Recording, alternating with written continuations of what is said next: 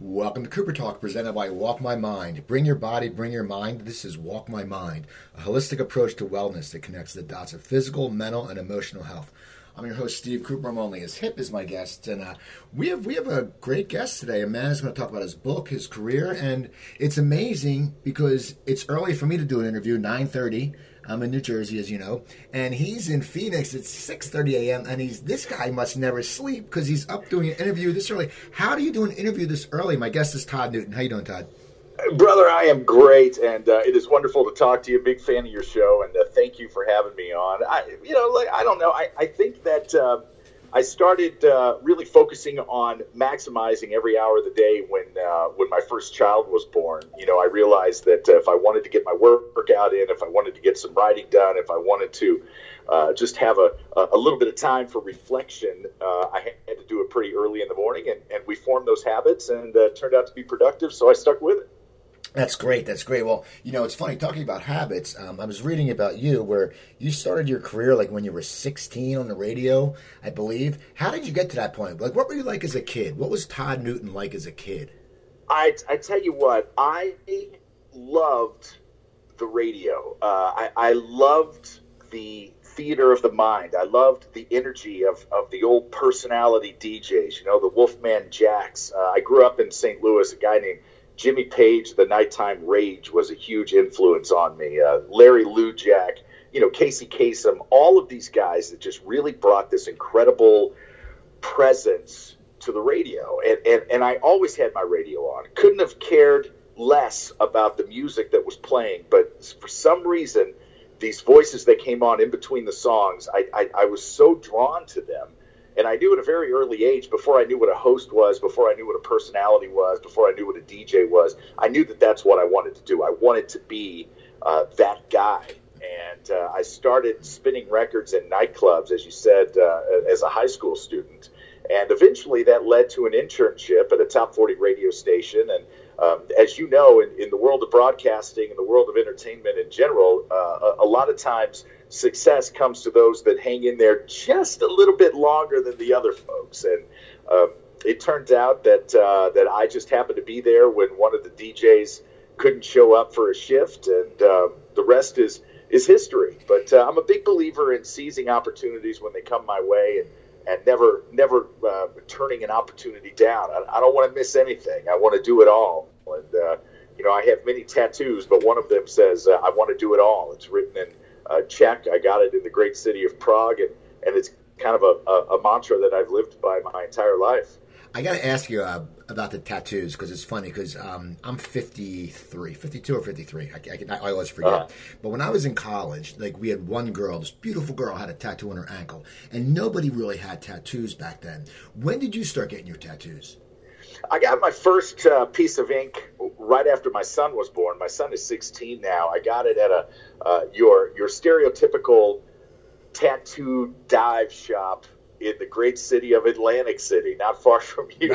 And I guess I felt if you're going to be a bear, be a grizzly, right? If you're going to get a tattoo, you might as well get it in a biker shop on the Atlantic City boardwalk. And I fell in love with the process. And at first I was a little apprehensive and a little guarded about my tattoos because, you know, look, I was a television host. I was a red carpet interviewer on E! I was a game show host. These aren't the guys that you think are going to have a lot of tattoos. But as time moved on and the entertainment industry became a little more open-minded, I guess, and the art of tattooing became a little more advanced. You know, the ink that they use is deeper and richer. The color's more vibrant. The equipment allows the artist to be more detailed in their shading and in their line work.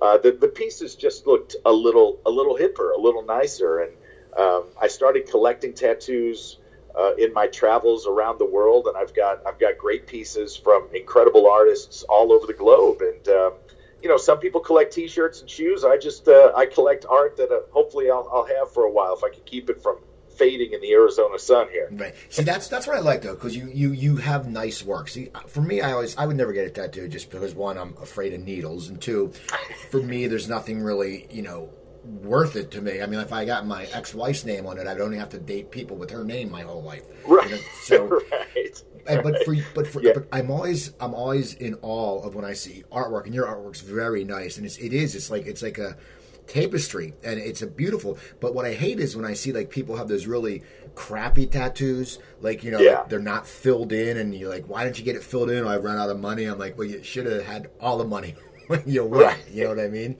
Well, I think the secret is never get a tattoo on spring break. That's kind of that's always been that's been my rule of thumb when it comes to tattoo and body work. Never get it done on spring break. Never get it done after more than 3 beers. Right. Wait till the next day. So so you were in St. Louis. You're on a radio, and now you visited LA, I believe, in like '94 or something, or how did your whole LA? You visited to do like it was just like a promotional thing, right? It was, yeah, it was. I was working for a top 40 radio station, as I mentioned, in St. Louis, and one of the local television stations was looking for a personality to fly out to Los Angeles and interview some sitcom stars. The station had just acquired the WB network. Some folks may remember that from the early 90s, and there were some new sitcoms coming to town, and they wanted to do interviews with the stars to promote the shows. And when they asked, I, of course, jumped on it. I was this Midwestern kid, never been to Hollywood before, certainly wanted to experience it. I was putting on this image on the radio of this, this guy that was filled with swagger and razzle-dazzle. So I thought I better put my money where my mouth is and go see if I've got what it takes there. And so I flew to Los Angeles, and I stayed at the Universal Hilton right by Universal City Walk in the Valley. And the second day that I was there, after a night of just walking around and my mouth hanging open, taking in the sights, taking a taxi to the Sunset Strip and seeing the whiskey and just being there and experiencing it, I looked out my hotel window and I saw that I was staying right next door to the MTV offices. Now they're out by the beach, but back then they were right there in the valley. So in the naivete of my youth, I just walked across the street and asked the receptionist who I would speak to about becoming a VJ. It seemed like the next logical step. You go from being a DJ to a VJ on MTV back when they were still playing music videos. And by some stroke of mad genius luck, she asked me to have a seat. And a gentleman by the name of Kurt Sharp, who is now over at NBC, came out about 10 minutes later, took me in his office. We talked about my goals and what I'd been doing, and he said, well, you really need some representation. I had no idea what that meant, but Kurt, who apparently was having a very good day, picked up the phone and called 3 agents, and one of them said, I'm not taking new clients. Another one said, send this tape over. Well, I didn't have a tape to send. And the third one said, I just had a lunch meeting canceled. Can he come over? So Kurt wrote down the address. I hopped in a cab with the little bit of money the TV station had given me for food and went across Laurel Canyon and met with an agent who signed me. And 6 months later, I was at E! Entertainment Television, where I was fortunate enough to spend 13 years and really develop my on-camera style and my interviewing style. And I know how fortunate I was. I know that that's a Hollywood story that doesn't really happen anymore. And I'm grateful to so many people for that. There were a lot of folks that needed to be right where they were at that time to make that dream come true for me. But that's my history, and I never ever looked back. Now, how did they start to groom you when you because you were, as you said, a Midwest kid? Which, first of all, you went by the name Rick Idle. Yeah. Did you make that up? I used the name Rick Idle. I thought if I was going to be on the radio, I needed to have a real cool radio. I need to have a radio moniker. Something that made me stand out from the Todd Newtons of the world. So a Billy Idol song was on the radio as I was sitting in my program director's office, and I always liked the way Nikki Sixx from Motley Crue spelled his name with 2 Ks. So at first we tried Ricky Idle, but then we thought that sounded, almost too ridiculous. So we just went with your average dose of ridiculousness and just stuck with Rick Idle. Now, how did they start to groom you, per se? Because, as you said, you were a radio guy, and as you said, it was a whirlwind. I mean, you were walking around in Hollywood, and the next thing you know, and 6 months later, you're on E! How did they start to groom you to be on camera, and was it something you felt very comfortable about? Because it is different talking on the radio, bringing songs on, to interviewing people. That's a great question, Stephen. And they did have some grooming to do, because not only was I a radio guy trying to cross over to television, which, as you know, are two very different beasts, I was also, trying to break that Midwestern vibe that I had about me. Midwesterners are very different than folks that live on the coast. They don't travel a whole lot. They're not exposed to nearly as many different cultures and styles and trends as fast and as furiously as folks on the coasts are. So I had to adapt pretty quickly. And at the time, E! Entertainment Television only had 4 hosts, and all programming was done in-house. This was long before the Kardashians and long before any of this outside programming came in. So at the time, it was just Soup, Steve Kameko, who was our news anchor, and Downtown Julie Brown, a former MTV host. And E! really just threw me into the deep end of the pool. I mean, the first red carpet arrivals I hosted was at the Academy Awards in '95, and I was there standing alongside the greatest of them all, Joan Rivers, and I just kind of watched her and learned from her.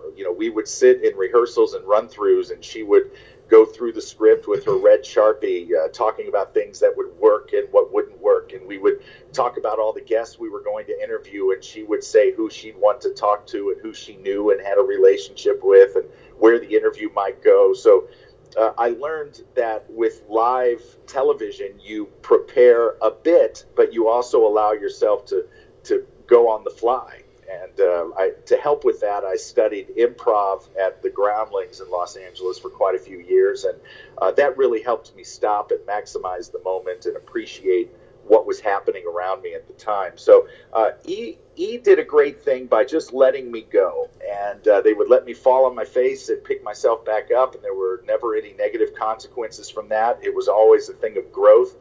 And I've actually incorporated that into my parenting.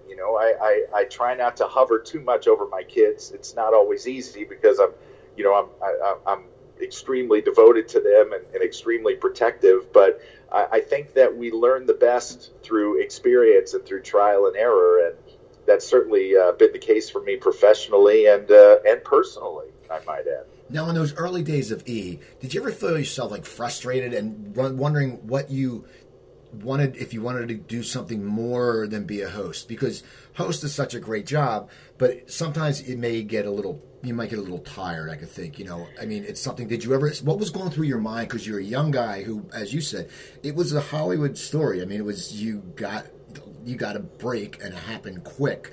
What did you start implementing any long-term goals, or were you just sitting there going, I love this, I'm learning, I'm getting paid good to learn? I mean, what was your mindset back then? Yeah, well, I like I said, I was very fortunate at E! because I was there for 13 years, and my original deal was a 4-year contract, and when that was up, they were kind enough to offer me another 4-year contract, and shortly into that second deal, I was offered an audition. I was doing a shoot over in Barcelona, Spain, and my agent called and said, listen, there's an audition that I really love for you to do, if for nothing else, to meet the producers of this project. And it was for a game show, and I had never thought about game shows. I grew up watching game shows, the way other people did. You stay home from school, you watch The Price is Right. That's kind of the way it goes. But I did have a couple of days padded on the end of this Barcelona trip that she said, listen, pay what you got to pay to come back early, because this would be a great thing. And obviously I trusted her. She was the one that was making all this happen for me, and I valued her word and her guidance. So I came back and I auditioned for a game show called Hollywood Showdown, which was on Game Show Network at the time, produced by Sandy Stewart, whose father created The Price is Right and Password and To Tell the Truth and all of these other iconic game shows. Clearly he was a master of the classics. And when I stepped foot on that audition, they had a live audience. They had actors posing as contestants. I loved everything about it. I loved the live feel. I loved the fact that I was sharing the stage with contestants when they won great prizes. I love the fact that there was built-in drama and intrigue and suspense that didn't have to be scripted or crafted. And I was fortunate enough to get that job. And I certainly don't want my story to sound like one that the story of a man who's gotten every audition that I ever went out for, because that is far from the case. But when I got the Hollywood Showdown job, and we did 3 seasons of that, and it ran for many years later on the old TV Guide channel. But when I got that job, I really felt at home. I mean, I wasn't tired of what I was doing at E by any means, and they were kind enough to let me do both. So I was really hustling there for a while. But eventually, game shows took over my life, and they're still a part of my life today. I'm currently hosting the touring version of The Price is Right stage show. We do about 125 shows a year. I just finished a game show called Monopoly Millionaires Club late last year. We did close to 50 episodes of that and had countless $1 million winners. It's just, I love it. I love everything about game shows. I love the schedule. I love the fact that you do 5 shows in a day.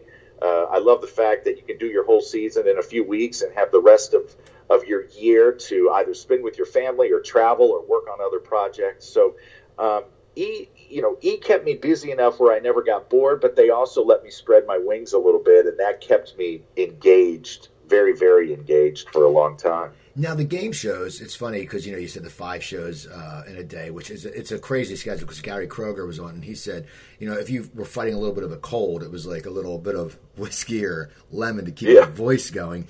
When you took on this game show, because you think about it, what do we do? If we watch a game show, we sit there, we watch it, and people never think of what actually goes into the process. I think people just think, because you know how Hollywood is, people who aren't in the town, who have never been in the town, think that, a game show, I think they just think people show up at the same time every day and they play a game. Now, for you, what is it like to stay, you loved it, but 5 shows in a day, that's monotonous. It's like I used to do stand-up comedy, and, when you'd have 3 shows in a night, by the 3rd one, you're thinking, did I say that joke? Did I do, earlier? Right. Yeah. How do you get yourself trained? Like, how long did it take you to get acclimated to that? It's an intense schedule. Well, now listen, and you can relate to this. I'm in show business. I don't like working 8-hour days. We didn't get into show business to work full days. You know what I mean? We got into show business to get as much applause, make as much money, and meet as many women as we can in the shortest amount of time. If we're all being honest, that's why we did it. But game shows, we did 5 shows in a day, and usually it was 3 before lunch and then 2 after. And it was a grind, and every now and then you would feel a little tired. And you mentioned Gary Kroger. Gary and I did 150 episodes of Whammy, the all-new Press Your Luck together. We're working together now on some wonderful speaking engagements. I love that guy, and I learned a lot from him, because you want to talk about a show business veteran, man. He's got a resume. But Gary and I fed off of each other. We had a lot of great banter back and forth. And you develop rhythms when you do these shows. You make sure you get a good night's sleep the night before. You don't go out late. You're not out drinking, running around. You come to the game ready. You got your A game with you, and you have to be completely focused. You have to know the game better than anyone else. And I'm fortunate in the fact that I was mentored by Bob Barker, who, in my opinion, is the best that there ever will be at hosting game shows. And Bob, gave me some wonderful tips throughout my career. And the most valuable of those was realizing that although you get to do this every day and multiple times per day, for the contestant, this is a once-in-a-lifetime experience. So he advised me to play the game through the eyes of the contestant, much in the way that when you have kids, you view Christmas through their eyes and birthdays, and all of a sudden these holidays are really cool again and they're really special again. So I did that, and I, every time I'm with a contestant, even now, instead of just saying, okay, this is Betty and she's going to play for a trip to Las Vegas, let's play. Instead of doing that, I approach it more from a personal standpoint. I ask her a couple questions, I get to know Betty, and all of a sudden, she's no longer Betty who's playing for a trip to Vegas. She's Betty who just retired from the postal, from being a postal carrier in Wyoming, where she worked for 45 years. She's never been on an airplane. She's going to play for her first vacation ever. Let's go. Now the audience is invested. I'm invested. And it's just magical. I just really believe that game shows are the only real reality television out there. And that's what keeps me going. That's the fire that I keep lit underneath me. And I want each show to be special. And I forget that people are even watching. I get caught up in the moment, and that's what reminds me day after day, show after show, that I'm doing what I was meant to be doing. Now, how did you get mentored by Bob Barker? Because to me, that's like getting mentored, as you said, by the king. Like, who doesn't know who Bob Barker is? I mean, all of us grew up watching him, and we've all, and people's kids have watched up, and then he shows up in an Adam Sandler movie and all this. And how did you end up getting mentored by him? And how did you meet him? Yeah, I mean, it's like, a basketball player, a high school basketball player getting schooled on free throw shooting from Michael Jordan. I was hosting the show Whammy, The New Pressure Luck, produced by Fremantle Media, who also still produces The Price is Right and Family Feud and Let's Make a Deal and all these great shows. And I just, I knew that I wanted to be the best game show host I could be. As I mentioned, I knew that I was in the right place when I did that first game show. So I wanted to really excel. I wanted to be around for a while. I didn't want to, this wasn't just going to be a stepping stone to something else for me. And I asked the producer if there's any way they could get me into a taping of The Price is Right, just so I could watch Bob. And they got me into one, and I watched Bob not only while he was working, but also during the commercial breaks, and how he interacted with contestants when the cameras weren't rolling, and how he just knew where all of his marks were on the stage floor, and he just had every camera shot down. He always knew what was coming next, and I loved that. And so I would go back time and time again. Eventually, there for a while, I was going to 2 or 3 tapings a week. And soon, he started inviting me backstage to talk about my career and what I wanted to do, just being very kind at first. And then we established a connection. Bob is a big fan of St. Louis. He loves the St. Louis Cardinals. He was stationed at Fort Leonard Wood, just outside of St. Louis. He and his late wife, Dorothy Jo, got married at Union Station in St. Louis. So we had that connection. And I think he recognized my passion for game shows. And eventually we went from just shooting the breeze in his dressing room to going out on stage and walking through these games. And when the Price is Right stage show originated almost 16 years ago, it was just supposed to be a few nights at a little casino in Reno, Nevada. And Bob isn't a huge fan of casinos, not a big fan of gambling, not a big fan of being around smoke and a lot of people who are drinking. So he told the producers, he's like, well, why don't you put this kid in there? And by kid, I was 31, 32 at the time. He said, put this kid in there. He knows the games. I taught him the games, and I think he'll do a decent job. Let's throw him a little bone here. So they threw me into Reno for a few days, and we kept getting extended and moved around. And thankfully the show's going on its 16th year, and I leave next week to do the show up in Canada. I just so again another person who went out of their way to show a little kindness and a little professional generosity. And that's why I try to do the same thing to younger hosts. I just think it really pays off in spades down the road. So that's how I do it, and that's how I came in contact with Bob. And I'm really honored to call him a friend and a mentor. I truly am. Now, I want to hear more about the show. When it's interactive, as you said, it's live, and so do people, they buy tickets? I mean, and Price is Right here, people show up and they get on there and they go crazy. What do people expect when they come into the show? Is it just like the TV show, or is it more interactive, or what's the difference? Yeah, it's I tell people that the similarities are countless. The differences are few, but they're important. We're produced by the same people that produce the TV show, so authenticity is key. The music is the same. The lighting is the same. The set pieces are created by the same people that create the set pieces for the TV show. And, we're all game show fans first on that show and employees second. So we want people to walk away feeling as if they've had the true Price is Right experience. And everybody buys a ticket and you register to become a contestant. And all contestants are chosen completely at random so that everyone has an equal shot to get up there and play the games that they've loved on television for over 40 years, Plinko and Cliffhanger and Hole in One, and it really is a magical experience for a true Price is Right fan, and we've made a lot of people very happy, thankfully, and met a lot of fellow game show fans along the way. So it's been pretty incredible, and it probably, if I'm being honest, it's the gig that I've enjoyed the most throughout my career. So I'm grateful that it's the one that's lasted the longest. Now, how do you sit there and you have to fill the steps of Bob Barker? Do people understand that, you have your own style, and do you try to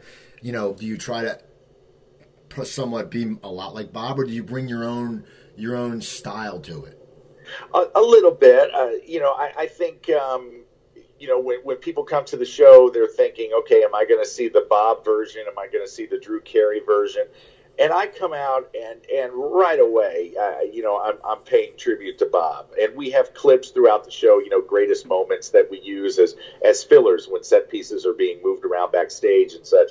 But, within 2 minutes of me taking the stage, they know that I have nothing but great respect for Bob, and they know that I'm not there to imitate him or to try and replace him, and they know that I'm a fan of the show, and I think that it kind of allows them to sit back and relax and just let them be a part of the overall experience. We're not trying to bamboozle anybody. We're all there for the same reason, because we love The Price is Right, and we're going to play those games, and I know how to play them, and you know how to play them, and we're going to go through this together, and hopefully you're going to walk out here with a new car, or with a trip to New York City, or something along those. And once we establish that rapport, as you do from the world of stand-up, it's all about that connecting, that instant connection that you have to have with the audience right away, because you can't connect 10 minutes into a set or 15 minutes into a live show. It's too late, too little, too late. And by presenting myself as a fan first, I'm not here to be a star. I don't care about getting rich or famous. I just want to play your favorite game show and my favorite game show, and people dig that, so they immediately feel comfortable, and we're off to the races right away.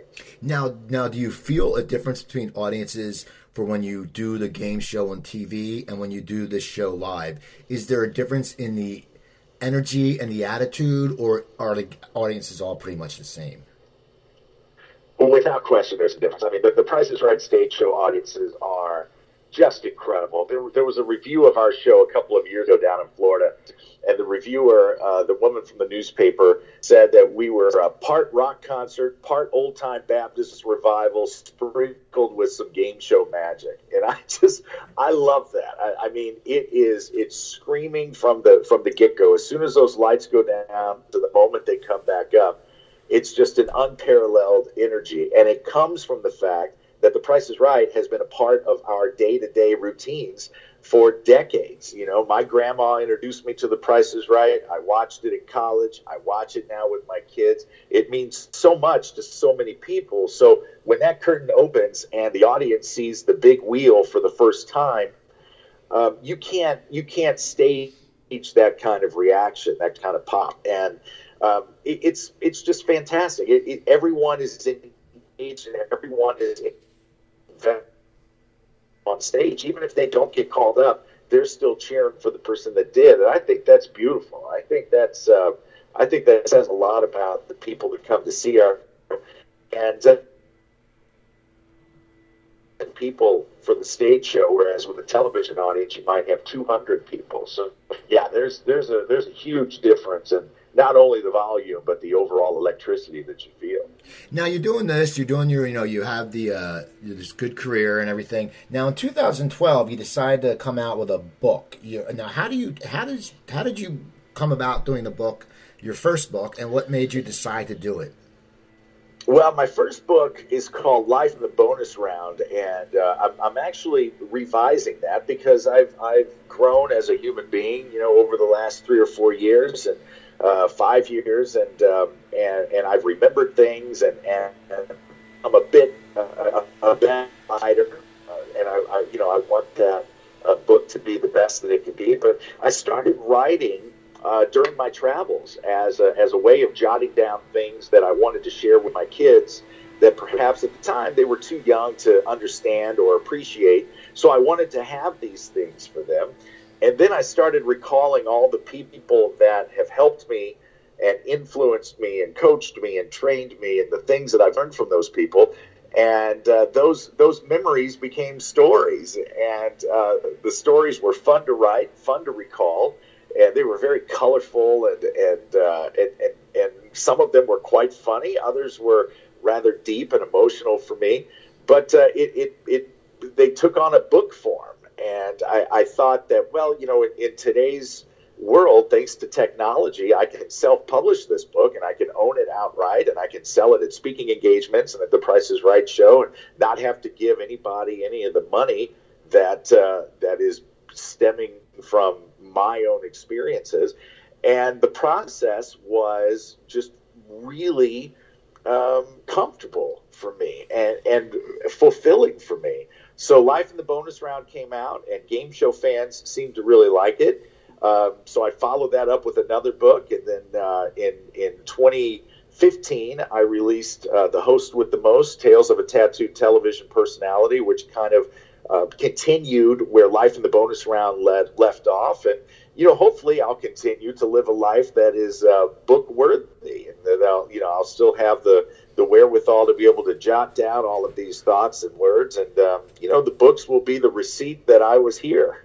When I'm long gone, these books will live on, and hopefully other people find inspiration from them. That life's not always the smooth path that we fantasize about it being. There are bumps along the way, and hills and twists and turns and unexpected curveballs, but overall it's a beautiful thing. None of us ever really fail. Things may not work out the way that we hoped that they would, or things may not be as simple as we hoped they might be. But if we really just stop and take a look at our lives, man, everything's pretty damn good. Life is pretty beautiful, and you got your family, you got your. I read an article that said if you've got a roof over your head and you can afford Netflix, you're living the good life. And I thought, you know what, that's all right. I mean, when you travel to places where people have to walk 3 miles just to get clean water, it really puts things in perspective and lets you know that life ain't bad. Oh yeah, we always do that. The other day I said, I was irritated because my internet went out for 10 minutes, and then you put on, Puerto Rico's about to get disaster. They're not going to have power for 4 to 6 months, and you sit there and you go, God, I'm really a jerk, complaining about this. Yeah, it puts it in perspective, but we need that. Now, did you ever think when you were writing your autobiographies that, it's your baby, it's your life? Were you ever worried what if people don't like it? I mean, because that must go through a writer's mind when it is your life, and it's the closest thing to you is our own life. Yeah. No, I never really gave much stock to people not liking it. I did want it to be well received. I wanted, I just wanted people to read it. Whatever you get from it is kind of on you, And look, I've read books that once I closed it, I never gave it another thought. But I've also read books where, I couldn't wait to dive back into it again a few months later and hope that I missed something the first time. So, everything is hit or miss. You're never going to please everybody, and you're never going to be everyone's favorite. But I think that, your first priority needs to be to yourself. Your second priority needs to be to your family. If you're not the best version of yourself, you won't be any good to anyone else. And that's why I put things in that order. But after you feel good about who you are, and after you can sit down with your family and just, know that love is all around you, everything else is pretty much icing on the cake for me. There are big gigs that I've auditioned for that went to someone else, and there are there are certainly hosts out there that have more cars or a bigger house than I do. But listen, my kids are great. I'm getting ready to take one to school right now. He's a sophomore and a wrestler and the funniest kid I know. And I've got a little girl whose smile just lights up my world every time I see her. And I've got a 3-year-old niece who, to me, is just the epitome of what the future holds. And that's really all I need, man. I'm 47 years old and I've lived a hell of a life, and every day is awesome. And I get to talk to people like you, and technology allows guys like us to broadcast to the world. And when I started my career, I was lucky if a couple hundred people were listening. I was doing overnights, and the only person that ever called the radio station was a guy that worked at a 7-Eleven, and now we can do an interview like this and have a conversation and post it to the world. So I've got no complaints, man. I'm rolling with it and loving it. Now, what is the book, The Choice Is Yours?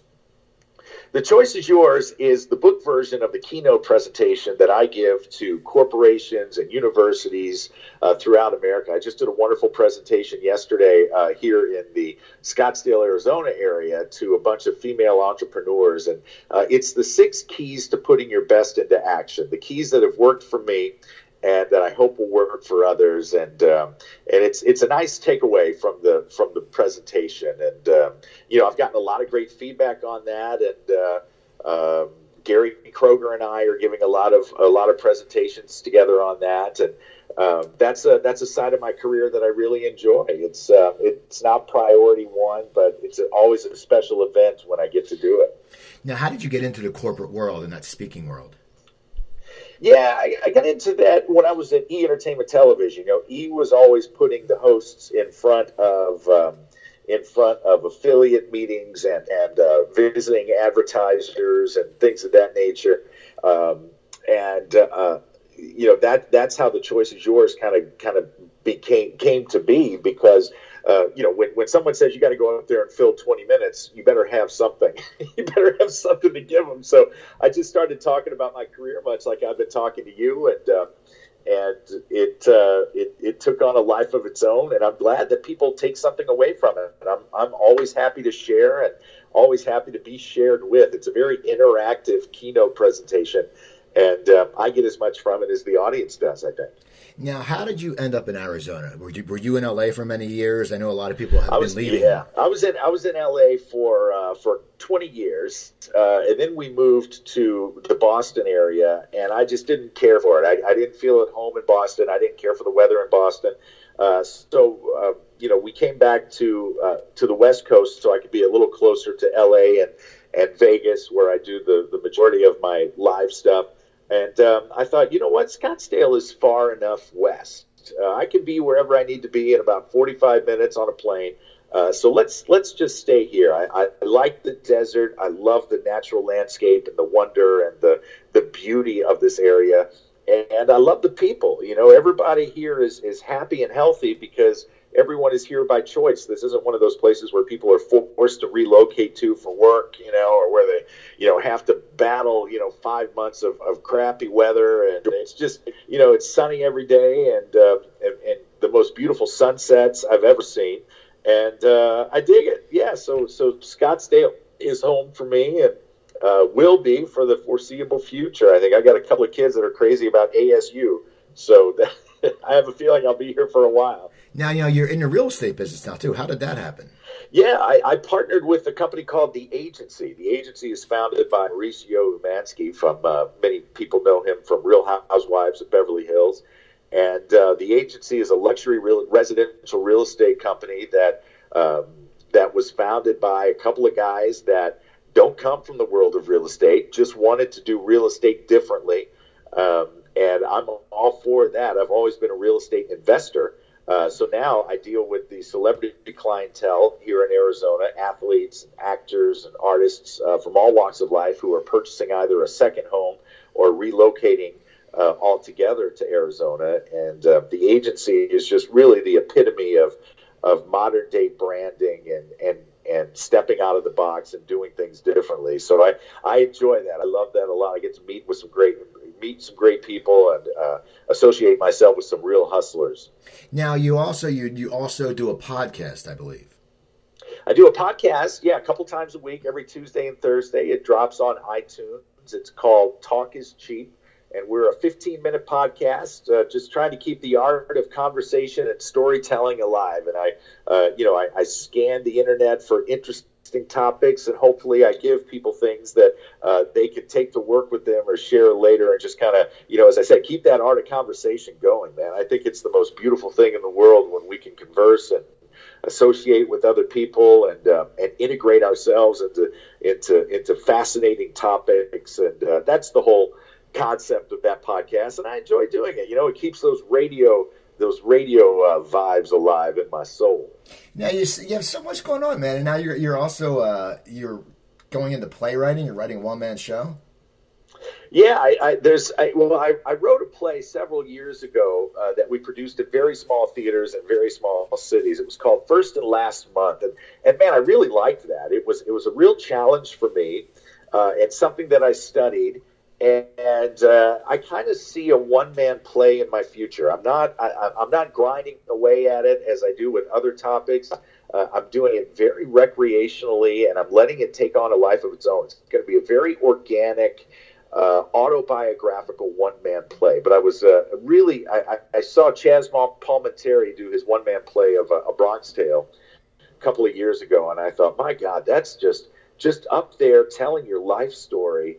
That's cool. But it's, it takes some work because, as I said, I studied improv, but I never did what you did. I never did stand-up. So, I've got a couple writer buddies helping me with the formatics of it and with the flow. And when that baby's ready to launch, I'll do it in some of the smaller theaters that I've been introduced to over the years with The Price is Right Live. And I'm excited for that. But I see that being 2 or 3 years down the road for me. Okay, well, I know you have to get going soon, but I got a question for you.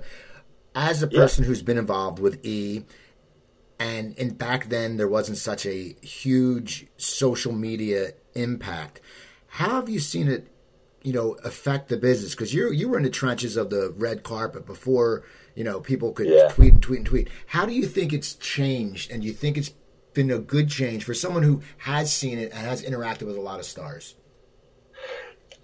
Man, great final question. Boy, that's a good one. My first red carpet, and I kid you not, Steve, there were 6 outlets on the red carpet. It was us. It was ABC. It was Access Hollywood, Extra. It was all of it was the majors, and every star would sit and talk to us for 10 minutes.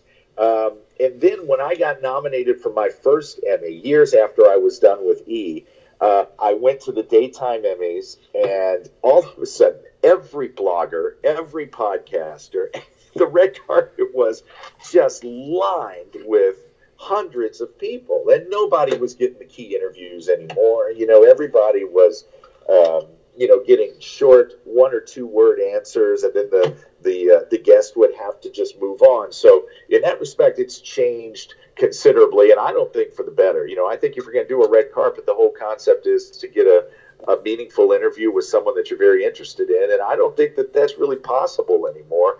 Too many outlets, too many avenues for that kind of thing. But I'm grateful that I was there during the heyday of it, and I'm grateful that I was there and doing it for E, because E truly was the pioneer of the red carpet. And, some of those shows we did, they'll never be duplicated, especially, being able to do it alongside Joan Rivers and watch her mastery and learn from that. So, the great thing about my career is that I've been taught by the very, very best, the true legends, the classics. And I hope that when people look at my style, they see a bit of that. Well, I want to thank you. My game show hosting, I hope they see some Bob Barker. Well, I want to thank you for taking your time early in the morning. Now, are you a Twitter guy? Do you tweet? I do tweet. I'm more of an Instagram guy, at Todd Newton. Instagram is where I'm focusing my energies on now. Okay, well, and also your website is Todd Newton Online. They can figure out everything. They can buy merch there. They can figure your schedule out there, right?